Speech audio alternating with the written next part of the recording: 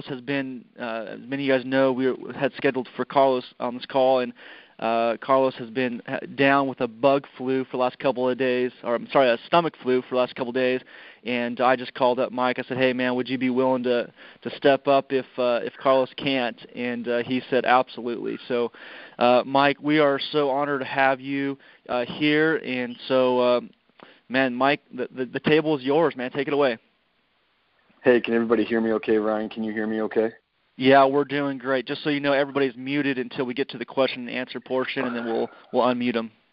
Awesome. I had that tragedy happen yesterday, everybody, where I dropped my iPhone, which is everybody's worst nightmare, and it smashed into a million pieces. But that gave me a reason to go buy an iPhone 6. So God is good. I got it at half. I got it at half price. Anyway, I don't have all the settings set up, so I'm just hoping that this mic and everything's working good. As Ryan said, I'm in Canada, or as you might call it, the 51st state. I look at this as more as a conversation. I'm aware. I know some of the guys on this call, and I heard some from Illinois and New Mexico and Oklahoma and Texas, and I know there's some other places. And I just want to say I look at this more like a conversation. There's some brilliant minds on this call, and I'm very much aware of that.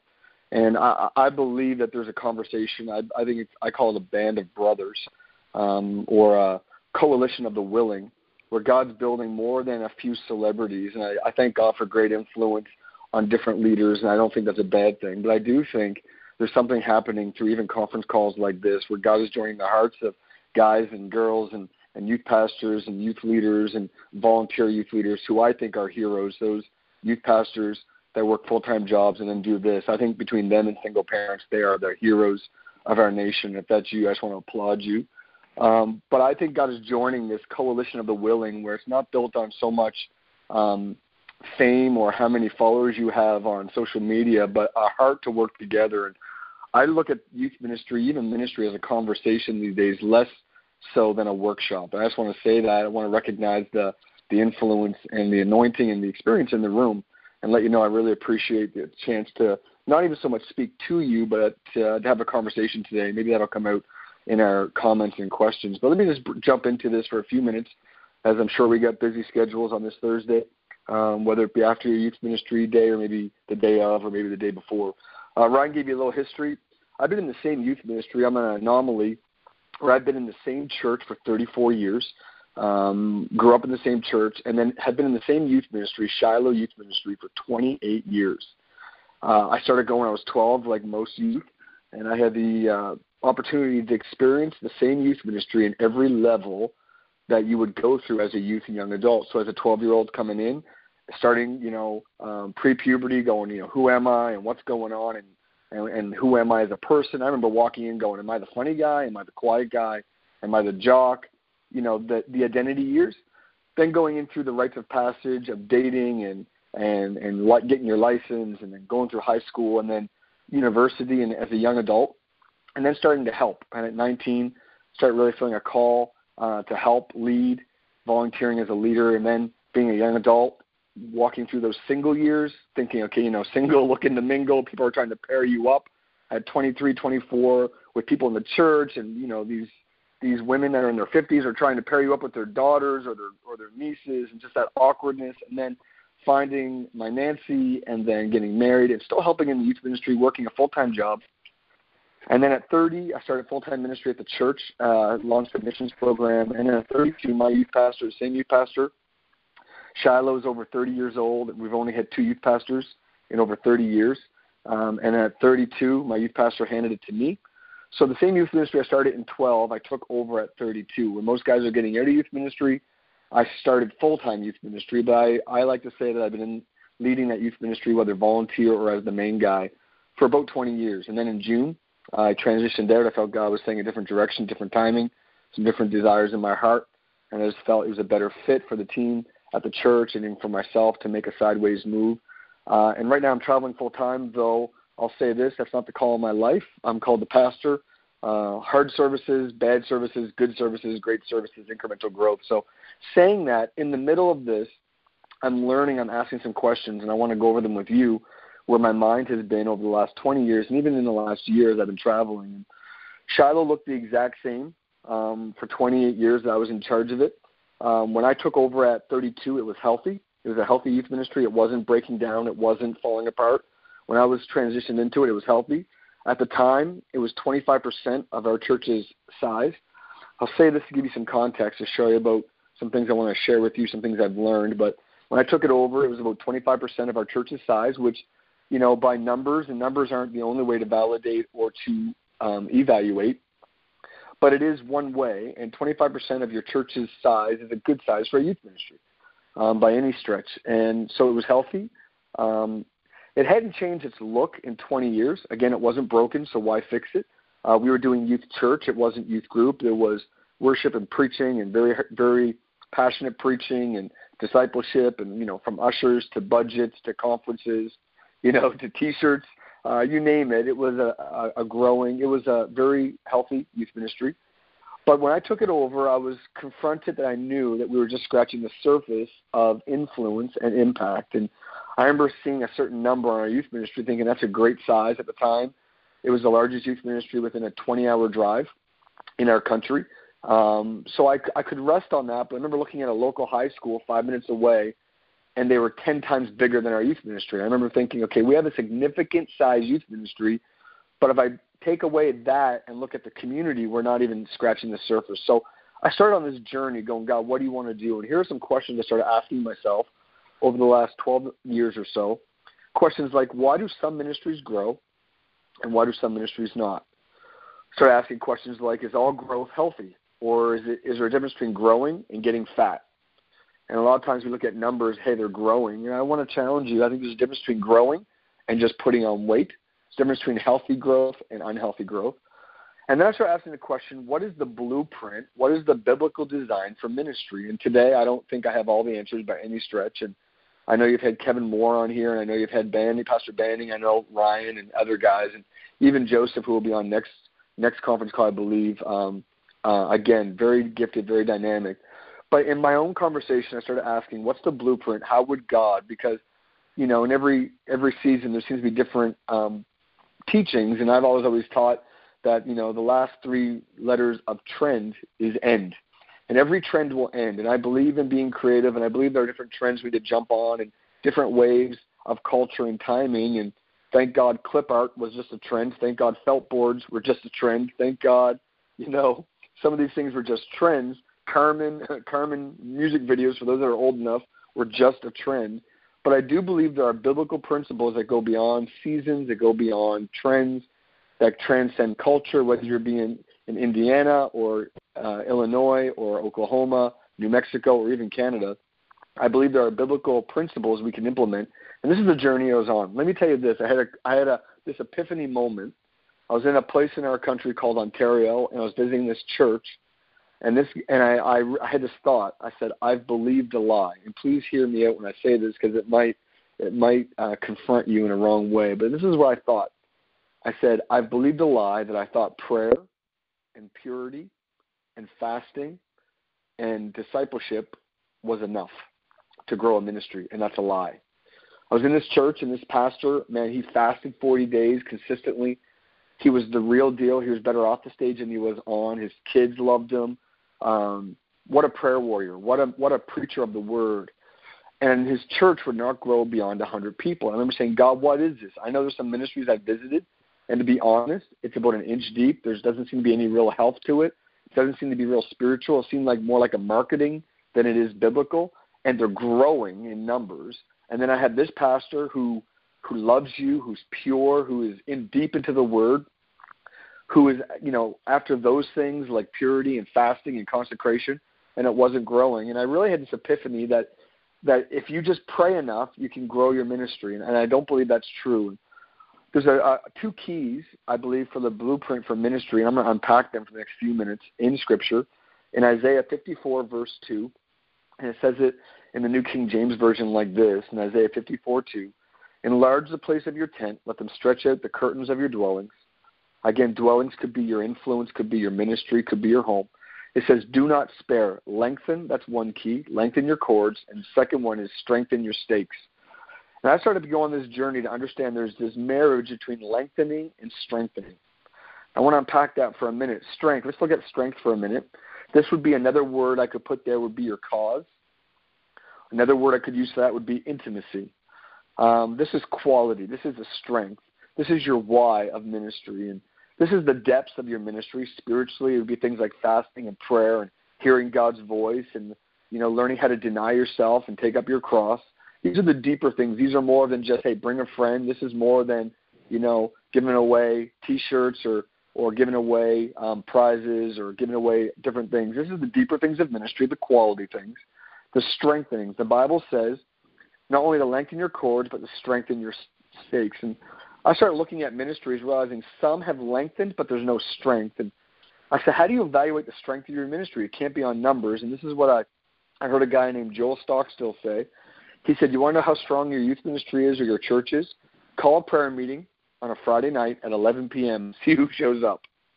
Whoever shows up, that's how strong your youth ministry is. And I don't care if you're running 50 or 500. Whoever shows up on a Friday night at 11 p.m. to pray, that would be a direct correlation to how strong your ministry is. And I want to say there's been times in my youth ministry, man, where we had lengthened and we had some numbers, but if I called a prayer meeting, I don't know how many would show up. And so I'm talking about strengthening. In a lot of youth ministries, we talk about lengthening and how to grow, but there's no point growing something unless it's healthy. And you don't want to reproduce anything that's not healthy. Cancer reproduces at an alarming rate, but cancer is not healthy. And I know that sounds basic, but we got to get a hold of that. A lot of times we want to reproduce things, but I'm not sure they're healthy. It's mixture, it's compromise, it's a lot of things, and we see a lot of that growing in the church. And the very foundation is we need to strengthen before we do anything else, is strengthen what we have. And everyone wants to expand and lengthen, but I want to ask you, do we strengthen? If you don't strengthen, if you look at lengthening and growing your youth ministry, but you don't strengthen what you have, and I would use this term, quality control. If you don't strengthen first and all you do is lengthen, and I'm all for multiple small groups and multiple sites. We were the first youth ministry that I know of in the country to go multi-site when our church had not gone multi-site. In fact, our church didn't go multi-site for 6 years, and we were multi-site as a youth ministry. And the infrastructure of doing that is a whole other conference call. But here's the question. Here's the thought. If you lengthen before you strengthen, you'll have a collapse. And I'm a dad, and I have an 11-year-old and a 9-year-old, and I build forts in my home all the time with blankets. And if you've done this or you remember this, if you don't strengthen that fort before you lengthen it, you start pulling on those blankets in between the coaches, the roof will collapse in. And we've all done it with clothespins. And you're thinking, how can I strengthen the middle of this fort? Churches are like that. Marriages are like that. I think ourselves are like this. But if you don't strengthen it before you lengthen it, you're going to have, number one, a collapse, or number two, you're going to lose what you had. And I think about armies that, whether it be Napoleon or even more modern day, if you start taking more territory but you don't strengthen what you have, you're not actually taking more territory, you're just playing musical chairs. And if I can look at countries, if you're in France and you move on to Germany, if you don't strengthen what you had in France, the enemy can come in behind you and take France, even though you've gone into Germany. And as youth ministries, we can say, hey, we're going to lengthen and we're going to go into our schools, but if you don't strengthen what you have on your service, say on a Wednesday night, all of a sudden impurity and compromise will come in. Or you say, hey, we're going to go multi-site and go to 3 locations, but if you don't strengthen your prayer, your worship, if you don't strengthen, get rid of cliques and the purity and dating of your relationships, you can grow in lengthen, but you'll collapse because of lack of strength. And I hope that makes sense. So I'm talking about strengthening. That's your prayer meetings. This is the deeper things. This is fasting. Some of us are fasting, but fasting is biblical. It is denial. God does something. I don't understand it, to be honest, all of it, but I do know something happens when we fast. I'm talking about retreats. Retreats are powerful times. Conferences are different. They're kind of, this blow up, blow in, blow up, but retreats are the deeper things, going after things, extended prayer times. I'm talking about teaching, more than just preaching, emotional response. I'm talking teaching on things. I'm talking about devotional training, whether that be doing Periscope devotionals in the morning or your soaps that you guys do or handouts and these curriculum that we write. These are the deeper things. So that's strengthening. The first key, I think, in a blueprint is strengthening. The second thing is, as I've already alluded to, is lengthening. And I think this is where a lot of churches in Canada especially miss it. They go after the strengthening, and I think you need this. This is your number one. This is your ground floor. You need purity. You need consecration. We need devotion. We need to understand, who God is to us, that relationship. But I think a lot of churches many times stop there thinking that's enough, and it's not. And I think the second thing is lengthening. And another word I put on this would be infrastructure. And another word I put on this would be community. So lengthening is also infrastructure, which is also community. Strengthening without expanding. So if you only have strengthening without expanding, it's defrauding its influence, and it might explode. And I like to liken it to like these cans that with like aerosols. If you throw it into a fire and the heat and it starts getting really, really, really full and starts getting all this pressure, if you don't expand that can, if you don't make room, it will explode. And so many times we see ministries that start to get all this strength and they'll explode with attitudes or frustration. And you know that. Maybe you've experienced that. You've been under a leader and there's been a lot of strength and a lot of positive things. But if there's not room for either leaders to come alongside to help grow your infrastructure or to replace the leader in a healthy way to have that leader go on to something else, or to launch the junior leaders into greater influence, maybe to do their own youth ministry or maybe to do their own campus or something else, if there's no room for expansion or lengthening, many times you'll have explosive. We see this with Moses. Moses was after God's heart. He was a man that shone with the anointing. His face lit up because he was so covered in God's glory. But his own father-in-law came to him and said, listen, you're strong, you know God, but unless you lengthen, unless you build infrastructure and get some people to help you, you're going to explode from the pressure that's on you. Do you remember the story? He said, you can't do all this. Let's get some godly men in here and let's build some infrastructure. Let's lengthen this. Jesus himself, he's our example.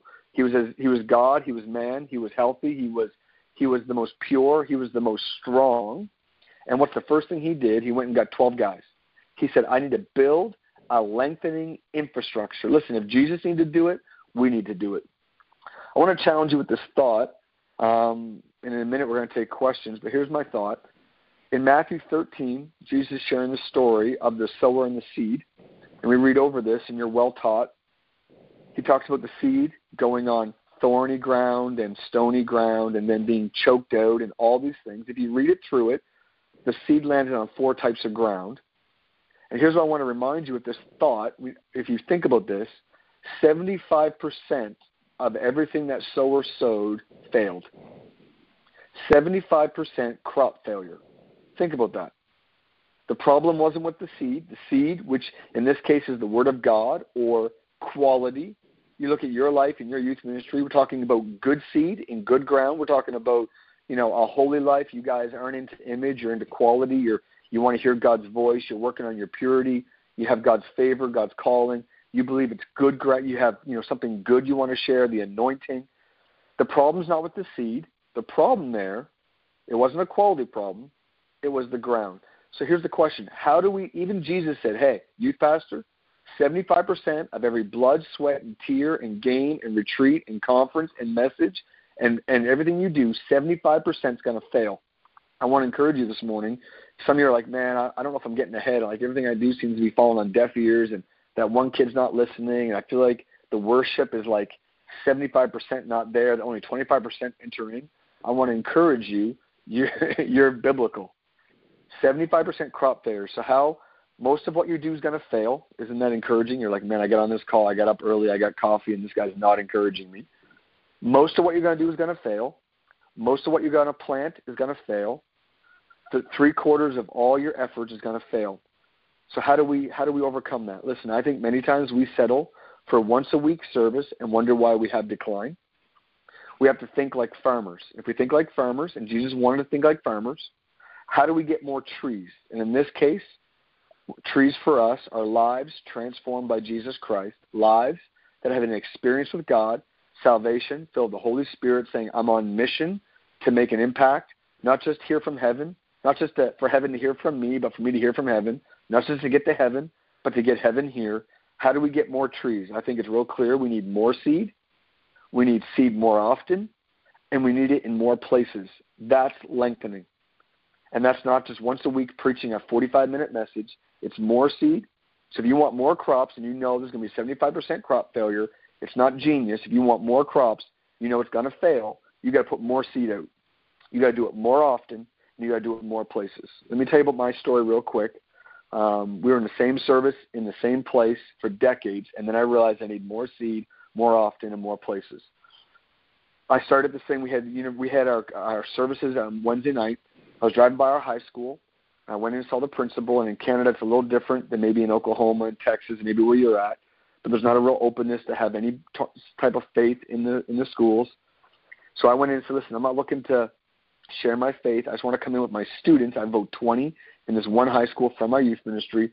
Can I just come into the cafeteria? I'm not looking to preach. I'm not looking to meet people. I just want to have pizza with my students. And I listed them. And they said, no, we don't want you in the school. So I looked at that like a no, and a no isn't usually a finality. I believe it's a chance to be creative. I think God uses no's to make you creative. So we started this thing, and I was driving by the school, and there was a building next to the school, a public space, which had a rink in it, and a pool, and a gym. There was like a sports community center. And I felt God say, go and rent a room there, because all the students would leave the school at lunch, walk across the parking lot to this public space, and go to this food court. And they'd have pizza and subs and whatever. And I went in there, and I asked, how much to rent a room? And they're like, $25. I'm like, I think, even as a poor youth pastor, I think I even have that on me right now. If not, I'm sure my lead pastor had it in his coach cushions somewhere. So I went in, and I rented this room for $25.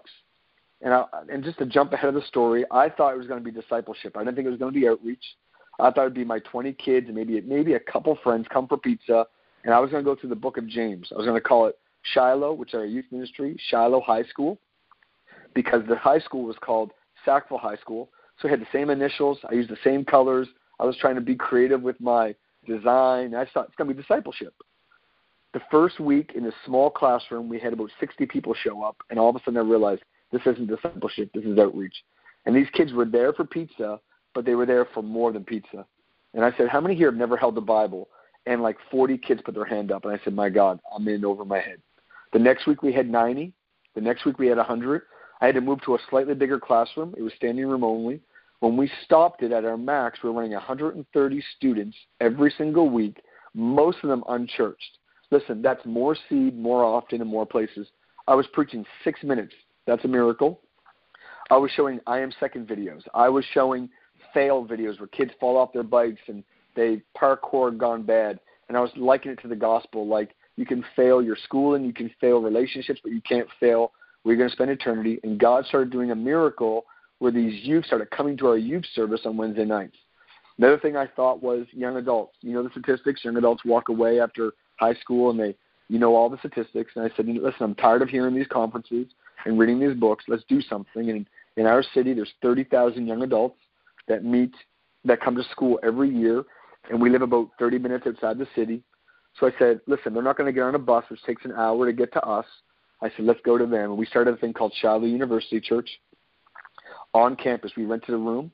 I started it with 40 leaders. I said, hey, who wants to help me do this? And I want to say this, leaders is lengthening and infrastructure. And I started with 40 leaders, and we put up 300 posters every week. We did candy handouts on campus when classes changed. Ryan's been there. He's seen one of our services. We advertised in newspapers, like 50,000 ads. We did coffee shops. We did all this stuff. And we started seeing hundreds of young adults on Friday night in Halifax. Listen, there's more bars per square inch than almost anywhere else in the world. There's a lot of options on a Friday night in Halifax. And we have students from Lagos, Nigeria, London, England, Texas, all over Canada. They don't care what I think. Their parents think. They're there. They're 21. They're away from everybody. And they're coming to church, and they're having an experience with Christ. And we literally tripled our youth ministry in a year. And the quality and strength wasn't the question. It was the lengthening. And we realized we needed more seed in more places more often. I want to leave you with this thought, and this is where my mind is. I was outside church, Hillsong, New York, 2 years ago, and I was being hosted by the young adult pastor, and he left me outside in this lineup, and I love this because even their church waits in line to go to church. And I started talking to people, and one guy was in the band as a saxophone player. Another guy was a small group leader. Someone else was just attending, and I started asking members of Hillsong New York, which you've all heard of, and Carl Lentz and that dynamic work, and it's fantastic. And I started saying, listen, this is a great chance for research. I said, hey, what's your favorite part about this church? And you know what's interesting?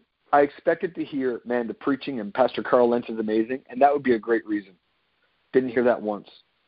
I expected to hear, man, the music. I mean, it's Hillsong. It's Joel Houston. Not only Hillsong, it's Joel Houston. No one mentioned the music. Everybody mentioned the community. They might have said connect groups. They might have said my tribe. They might have said my friends. And the causes, man, we're making a difference. Man, we're impacting New York. Man, we're changing the culture. And they mentioned these two things I want to give you real quick, lengthening and strengthening. Let me make it even more simpler. I think the key moments in Scripture and in churches that are growing right now are the same two things, community and cause. So we could argue on what the most key moments in the history of man when divine interaction happened, but I'm going to say at least the top three, or maybe the top three and the top five would be these. Creation, we could argue that that was a divine moment, one of the top ones. Obviously, without creation, the rest wouldn't happen. The second one would be when Jesus started his ministry, started the rescue plan for us to be redeemed. I know the cross is in there, and there's a lot of moments, but the start of his ministry led to the cross and the resurrection and all that. And the third thing I would say would be the birth of the church in Acts. I think those, we could argue back and forth, but I don't think we would disagree much. Those are three of the key moments, the top moments of divine intervention in human history. Think about this, cause and community. These are the blueprint for growing church. God, the first thing he did was made man. He reproduced himself. Why? He wanted community. God wanted us. It said that he walked with Adam in the garden in the evening. He made community. You know what's amazing is God wanted community. In a perfect state, God himself said, I want community. We're made in God's image. We want community. You know what's the first thing he did to Adam? He gave him community, and then he gave him a cause. He said, Adam, name these animals. Isn't that fascinating that God said community wasn't enough. He had to have a cause. Adam said, listen, I have community with God, but that wasn't enough for Adam. God gave him something to build, something to do. He said, name these animals. Then Adam, listen to this, Adam, who was without sin, sin had not entered the picture, said, God isn't enough for me. He said, I'm lonely. I'm missing something. Adam, without sin, realized he was like God. He needed community, and God made Eve. Again, community. And then what did he say to Adam and Eve? He gave them a cause. Go forth and multiply. Now, that's a really fun cause, and I can get behind that kind of cause. But God said community and cause in the garden. Second thing, Jesus started his ministry. What's the first thing Jesus did? Jesus, who is God, who is like God, who was strengthened, who was pure, who was hidden for 18 years, working on his strength, working on his purity, working on his obedience. He launches in the ministry at 30. What's the very first thing he does? He builds community. He goes and gets 12 guys. He says, I can't do this alone. I need community. Jesus could have did a traveling ministry. He could have did it by himself. He didn't need anybody. But the very first thing Jesus did was build community. And what did he say to them? Follow me, which is community, and I will make you, which is cause. Fishers of men. Community and cause. Then we have the birth of the church. Jesus said to them, listen, go and wait for a relationship. Go wait for community. I'm sending someone else. He said to 500 of them, and 120 listened, and they went in the upper room and they had community. They were together. They were living together. They were eating together. They were sharing together. They were praying together. They had community waiting for another relationship. The Holy Spirit came, fell on them, and what did he say? He said, when my Holy Spirit comes, when he comes, you're going to become my witnesses in Jerusalem, Judea, Samaria, the other parts of the world. He gave them a cause. I've seen it in Scripture over and over and over. Whenever God does something that grows, I've seen it in churches. I was just with Elijah Waters, the campus pastor for Judah Smith in L.A. He said, Mike, our church has grown by 2,000 between L.A., Seattle, and Mexico in the last year. He's like, and what's growing is our community and our cause. I see it in Hillsong, New York. I see it in smaller youth ministries. But in Scripture, biblical blueprint for ministry, from the garden to the start of the ministry of Jesus to the birth of the church, he married community and cause. Listen, God the Father did it, God the Son did it, and God the Spirit did it. If they all did community and cause, how much more do we need to do the same thing? Cause, this is what I've been thinking about. Cause without community won't last. A lot of churches are building on social justice, and that's great. They're building on, hey, let's go multi-site. Let's impact our culture. Let's get into business. And it feels driven. It won't last. If it's only a cause, it won't last. if it's only community without cause, it won't satisfy. Adam had community with God, and it wasn't enough. It didn't satisfy. He needed something to do. And I've seen young adults, I've seen youth ministries. They're 15, they're 20, they're 100 of them, and they have coffee, and they love each other, and they have a great, strong community. Man, they go on retreats, they go on conferences, they're together. But until you give them a cause, it won't satisfy. That's why we have all these teenagers starting these .coms. They're digging wells in Haiti. They're putting shoes on kids in Africa. They're getting fresh water. They want to do things. Why? Because we're designed to build something. We're designed to have a cause. And I think as we get ready to open up the questions and Ryan takes it, the blueprint for ministry is lengthening and strengthening.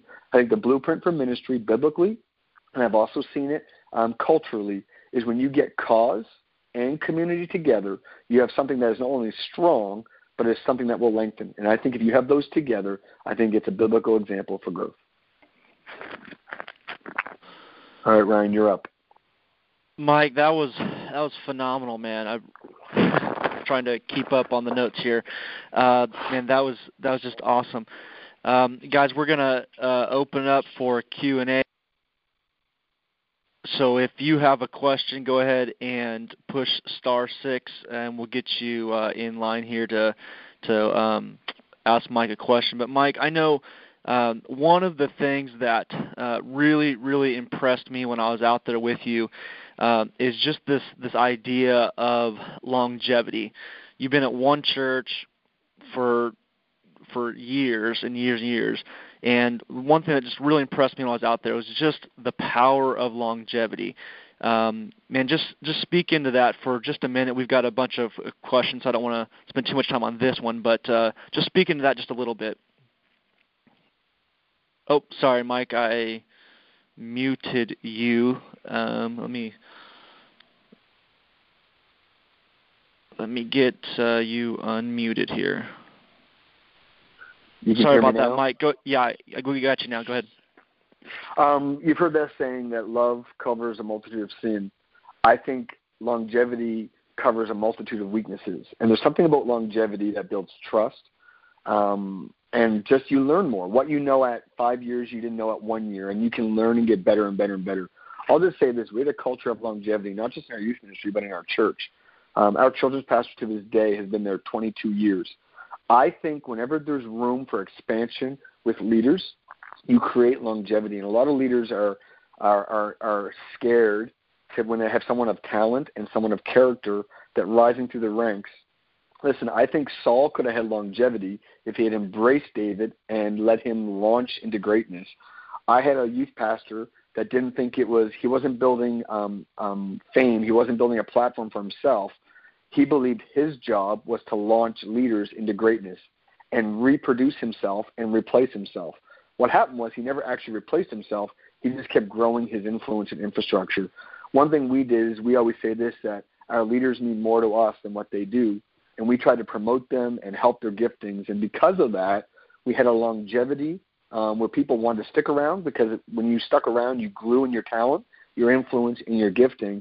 And there wasn't that frustration of people turning over. Like I said, strengthening without lengthening causes like a cannon of fire to blow up or expand. We never had church splits or blowing up because there was room in that to expand, and because of that, it gave longevity. That's awesome, Mike. Appreciate it, man. Let's get into some of these questions here. All right, go ahead. Is that me? Yeah, go ahead. Wonderful. Hey, Mike, this is Andre Anderson, man. Hey, Andre. But all right, my question would be you talk about lengthening and strengthening. So let's say some of these guys on the call, let's say some of them are looking at their lives and they're saying, oh man, well I was good at lengthening but not strengthening, and vice versa. So do you have 2 action steps on how to, push the other one forward? Like 2 action steps on, lengthening and 2 action steps on strengthening? I don't know if I have 2, but let me just share the thought is, we know this on this call, that you reproduce what you are. Strengthening really comes back to you. The most valuable resource in your ministry, whether you come from a mega church or you feel like a small church, the most valuable resource is not your lights or your budget, it's your spirit. And your spirit will either be a bottleneck that limits what God wants to do, or it'll be a funnel that makes it actually attainable to what God wants to download you to make it easy for those below you to actually handle it. Strengthening, it's the hard work. It's the stuff I was talking about, this pastor in Ontario that prayed and fasted and worshiped and worked on his attitude and his purity. At the end of the day, the strengthening comes down to your spirit and your quality. And we have to ask the tough questions like, how spiritual am I? How good am I at denying myself? How much do I hear God's voice? How much of my life, and here's the question is, you want to know how strong your ministry is and how strong your leadership is, would you follow you?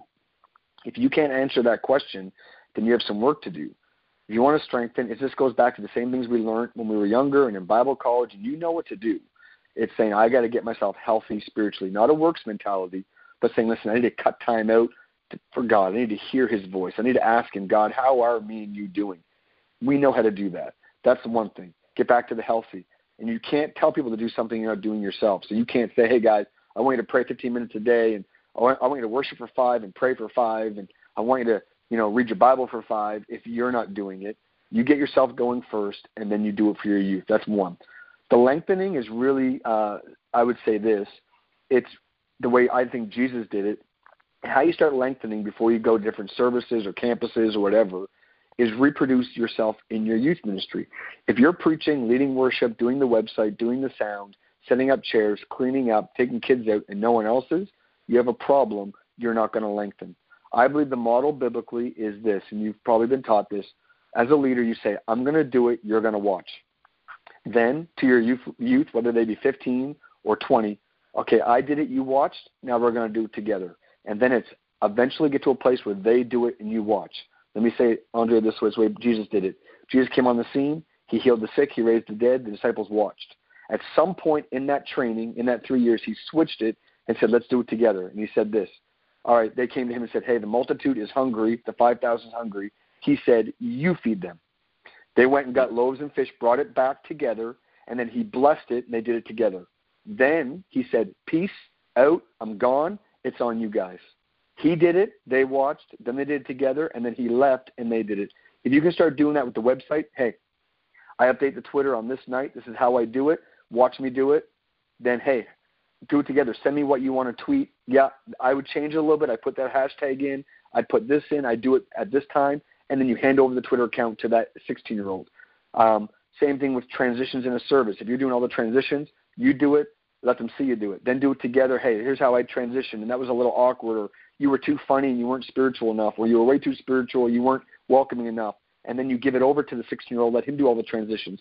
And that works for lighting, to sound, to preaching, to worship, to guest ministry. I think if you do that, you start lengthening within your service, then you can start thinking even going to your schools, multi-site. I don't know if that makes sense. Yeah, that was really good, man. Really okay. Good. Thank you. All right, great. Let's get into 337. Think it's Bo? Yeah, it's me. Hey, what's up, man? Hey, Bo. Hey, Mike. Hey, dude, thanks so much for sharing that, dude. I just, cause and community. I think so many times there's an internal battle where you're just like, yo, do we go for community without a cause, or do we try to go for a cause? I think you just laid it brilliantly. It's not an either or; it's a both and. Right. Right. It's universal, man. It transcends areas. It transcends demographic. It really is something that applies to everyone. Dude, I was taking down mental notes. We're on the road right now. We're helping set my younger brother up for his proposal today. So he's proposing to the girl of his dreams. But, we've all been listening, dude. It's been great. I appreciate it so much, dude. I've got my next topic for our leaders meeting. It's gonna be great. A couple things. One, congratulations, Mike, for being the best looking guy on this phone call. And, number two, my question. Filters, buddy. It's all about filters. Yeah. My Visco cam, right? No. Yep. My question is, dude, what pomade do you use, bro? Because that thing is like, that's for real. It's for real. Buddy, I have no idea. I just buy something. I buy something different every time. Anyway, I have no idea. Ask James. He's the man. Yeah. Well, hey, thanks so much, man. I really, really appreciate it. If Heath Corrales, if you're out there, bro, love you, man. Oh, that's awesome. I love it. All right, let's get to the next one, 806 area code. Yeah, that's me. My name is Cameron. How you doing? Hey, Cameron. Hey, so I just want to ask a question about so we have the youth church field. We don't play games. We don't do small groups on Wednesday nights. It's the youth church. They walk into worship and walk out of the altar is what we want to do. The hardest part for me is learning how to do community in that youth church. We have life groups on Sundays where we try to get them to, but it's the students that are coming in that aren't experiencing that community as much on a Wednesday night because we're so it's hard to be relationship focused on a Wednesday night. So what do you do to experience community on a youth church Wednesday night? Great question. On a Wednesday night myself, I think your ministry just can't be on a Wednesday night. Now, I'm not saying make yourself busier, but I think there's I believe whatever you reward, you reproduce. And reward, I mean by verbally, by money, by time, by promotion. Twitter is big for us up here, whether it be Instagram or Facebook. I think there's things even like, hey, man, like when you get to preach, like so-and-so football team at this high school, man, a whole bunch of us are going Friday night. We would love for you to see you there. Or, hey, last week, let me throw this picture up on my Instagram from last week. Man, we had a laugh cheering on so-and-so, man, as he made his debut as the quarterback or as the running back. There's ways to build community that, I think seriousness is not a fruit of the Spirit. I think a lot of times we look at ministry like it has to be, open the Bible, praise and worship, someone singing, Bethel or No Longer Slaves. Ministry is life together. And I think there's ways without building, a time and permission slips and you need waiver forms. It's simple as, hey, we all go to this food thing after Wednesday night. Like, you don't have to come. This is not a thing like we're going to make everybody go, but just let you know when youth's done, if we don't have the kind of building where you have a youth room or a cafeteria or a coffee shop, it's like we're all heading down to McDonald's. And what happened is you can kind of capitalize on these moments of, hey, if you get a chance, come join us. Or we're starting if you start like a devotional time at Starbucks. That's one way. There's ways to celebrate what's already naturally built, like the football game, or in Canada, it's the hockey game, or so-and-so's birthday party. Like there's a 17-year-old having a birthday party. You're like, hey, man, tell the leaders, hey, let's just drop in for 10 minutes of this birthday party and celebrate this kid before I go on a date night with my wife. What will happen is you'll start building this community of we're in this together. You have something when they start wanting to hang out with each other. On a midweek program itself, one thing I would do, and we started doing, was working in small groups to the actual night itself. We used to do small groups separate on another night, but once we started doing our university service, it would start to wear my leaders too thin to do. Can you still hear me, Ryan? Yeah, we're good. To have a midweek service, to have a Friday service on a university campus, and then to do small groups outside of the program. One thing that I may suggest, and I've seen some other places do this as well, is maybe once a month, do your worship, because worship, you want to reward that. And then instead of preaching, either break into small groups or bring food into the community and do something. We were so good at the spiritual things, we weren't really good at the fun things. And I think you need the strengthening, you need the preaching. I believe in real strong preaching and altar times, but to work in some fun stuff. And if that means renting a field or doing some of these stupid games, which I wasn't really a big fan of, but I realized these kids need fun. Community is built around fun. You think about who you hang with on a Friday night. It's not because you're going to learn something. It's because you're going to enjoy yourself. If we can make a community that is healthy but also fun, I would sacrifice maybe once a month, maybe once every 6 weeks, have your worship, and then intentionally reward it going, tonight, guys, we're going to have fun tonight. We're going to do this game, or we're going to bring in food, or we're going to, have a Christmas party, or we're going to do charades, whatever you want to do. Man, we're going to do rock band. I don't know. God will give you creative ideas, but you can build community within the confines of a parent dropping them off and picking them up, and you're looking to connect them sideways. I think that and rewarding what's already built, like football games, right afterwards, I would go to work, man, and I'd be like, I'm not going to be home early. I'm done preaching. Everything's put away. I'm going to McDonald's, and I tell as many people as possible. It's amazing how many people that are hungry for community would show up. And McDonald's is cheap, man. They'd have a burger, and we just laugh and hang out. with it, and there was nothing for me to set up. There's nothing for me to promote. There's nothing for me to organize. It was naturally built. That's one way I would do it. Yeah. That's great, Mike. Hey, let's get into this next one. I think Jason. Jason, you're there? Joshua. Oh, okay. Says, Jason here. Sorry about that. No problem. Thanks, Mike, man. Just great word you shared. Extremely convicted right now sitting in my office, bro. Just want you to know that, man. Thanks, buddy. I think community has been a big deal for what we're doing here in OKC. But, man, you talked about just needing more seed, sowing more seed, and getting more seed in more places. I think one of our weaknesses that we've done is just we've done, I think, a fairly decent job of just the immediate people that come to every meeting or to every community thing that we do. We did, I think, a very poor job in really getting outside of our normal people that attend our meetings.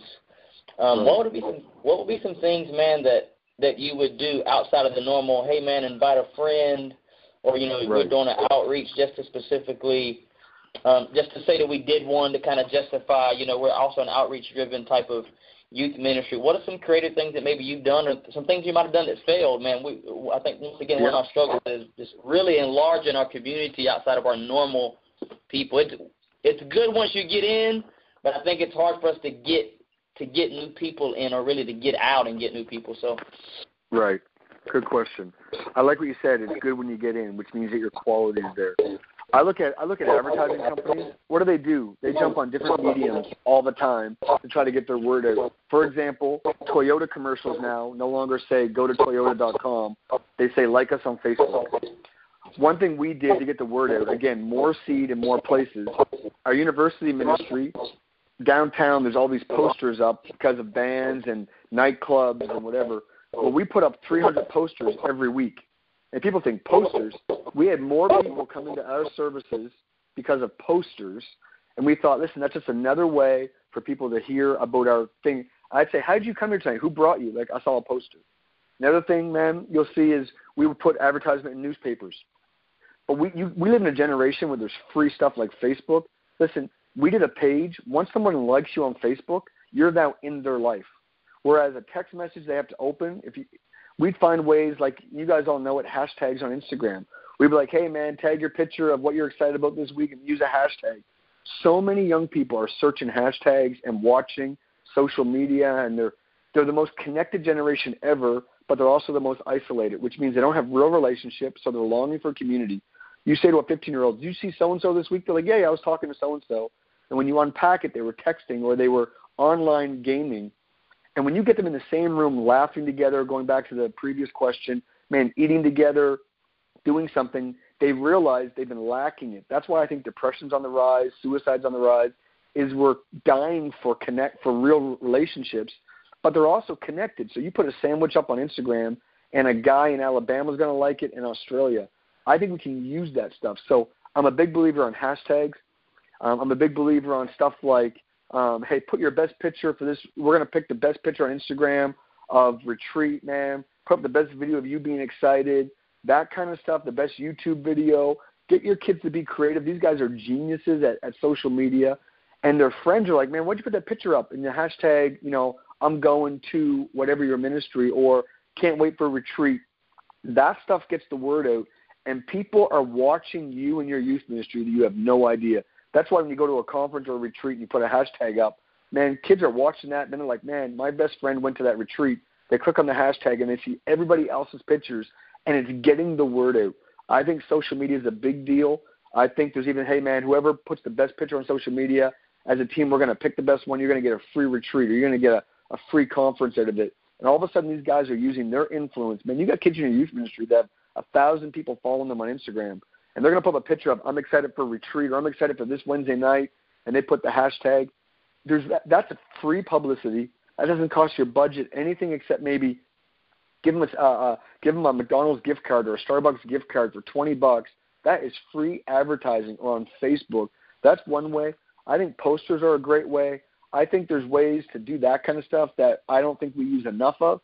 You know it. When you're at home, you're like, man, who's that person? You're you're back 20 weeks into a creep of somebody that was with somebody that was tagged in something. You're like, who's that? And what do they do?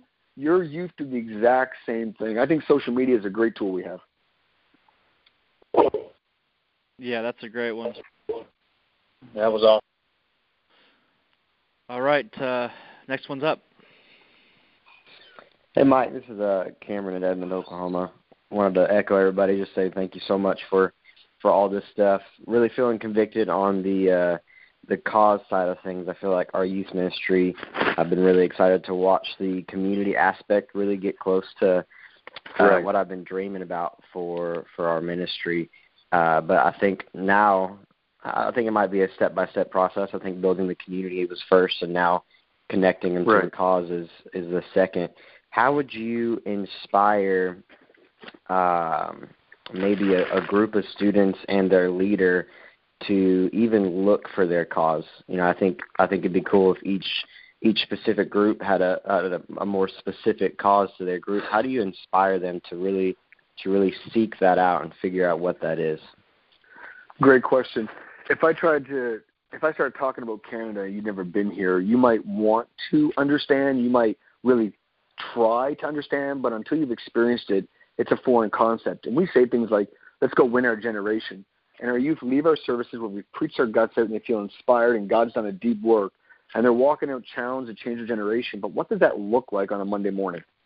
And what happens is we make it so abstract that the youth are like, I want to do it, but I don't know what it is. And I think we need to unpack it and make it real practical. For example, when we tell stories about, again, whatever you reward, you reproduce. So when you're preaching about changing a generation and you bring up, like Jarrett, man, on his football team, he simply, literally used his car to drive his buddy to practice every week because God's blessed him with the car. That's changing a generation. All of a sudden, the kid's sitting there 4 rows back going, oh, changing a generation, that seems so abstract. It means driving guys to practice. It means building a relationship. I think you have to model it. I think you have to give them small wins. For example, here's an idea. Guys, we're going to pick the biggest high school or junior high school, and we're going to buy a donuts from Krispy Kreme. We're going to put a card in there from our youth ministry and say, hey, thank you for loving on our students and doing a great job, signed. And every kid that goes to that school sign the card. And on a Monday morning, give it to your best student, who's the most character of the student, and they take it to the teacher's lounge and drop it off. And then the next week, you're like, hey guys, did you know what happened this week?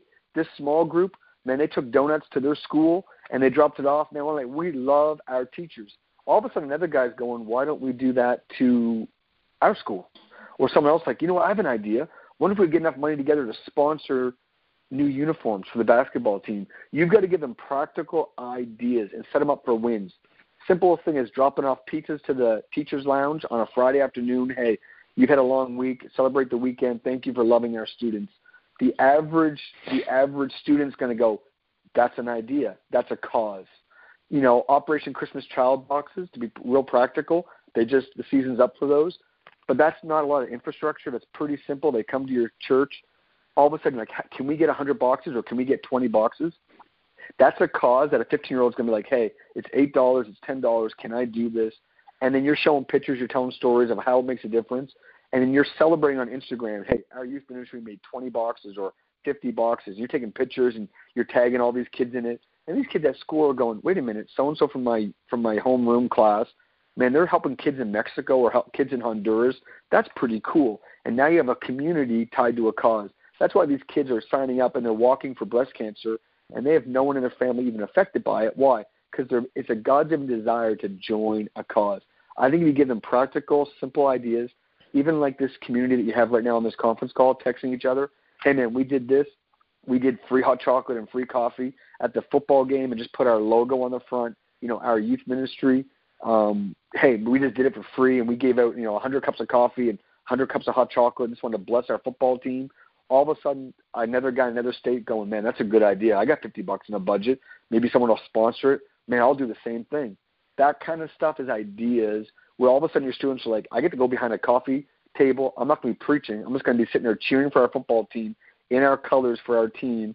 People are going to be like, that's so cool. You guys give out free drinks at the football team. There's a cause. It strengthens your community.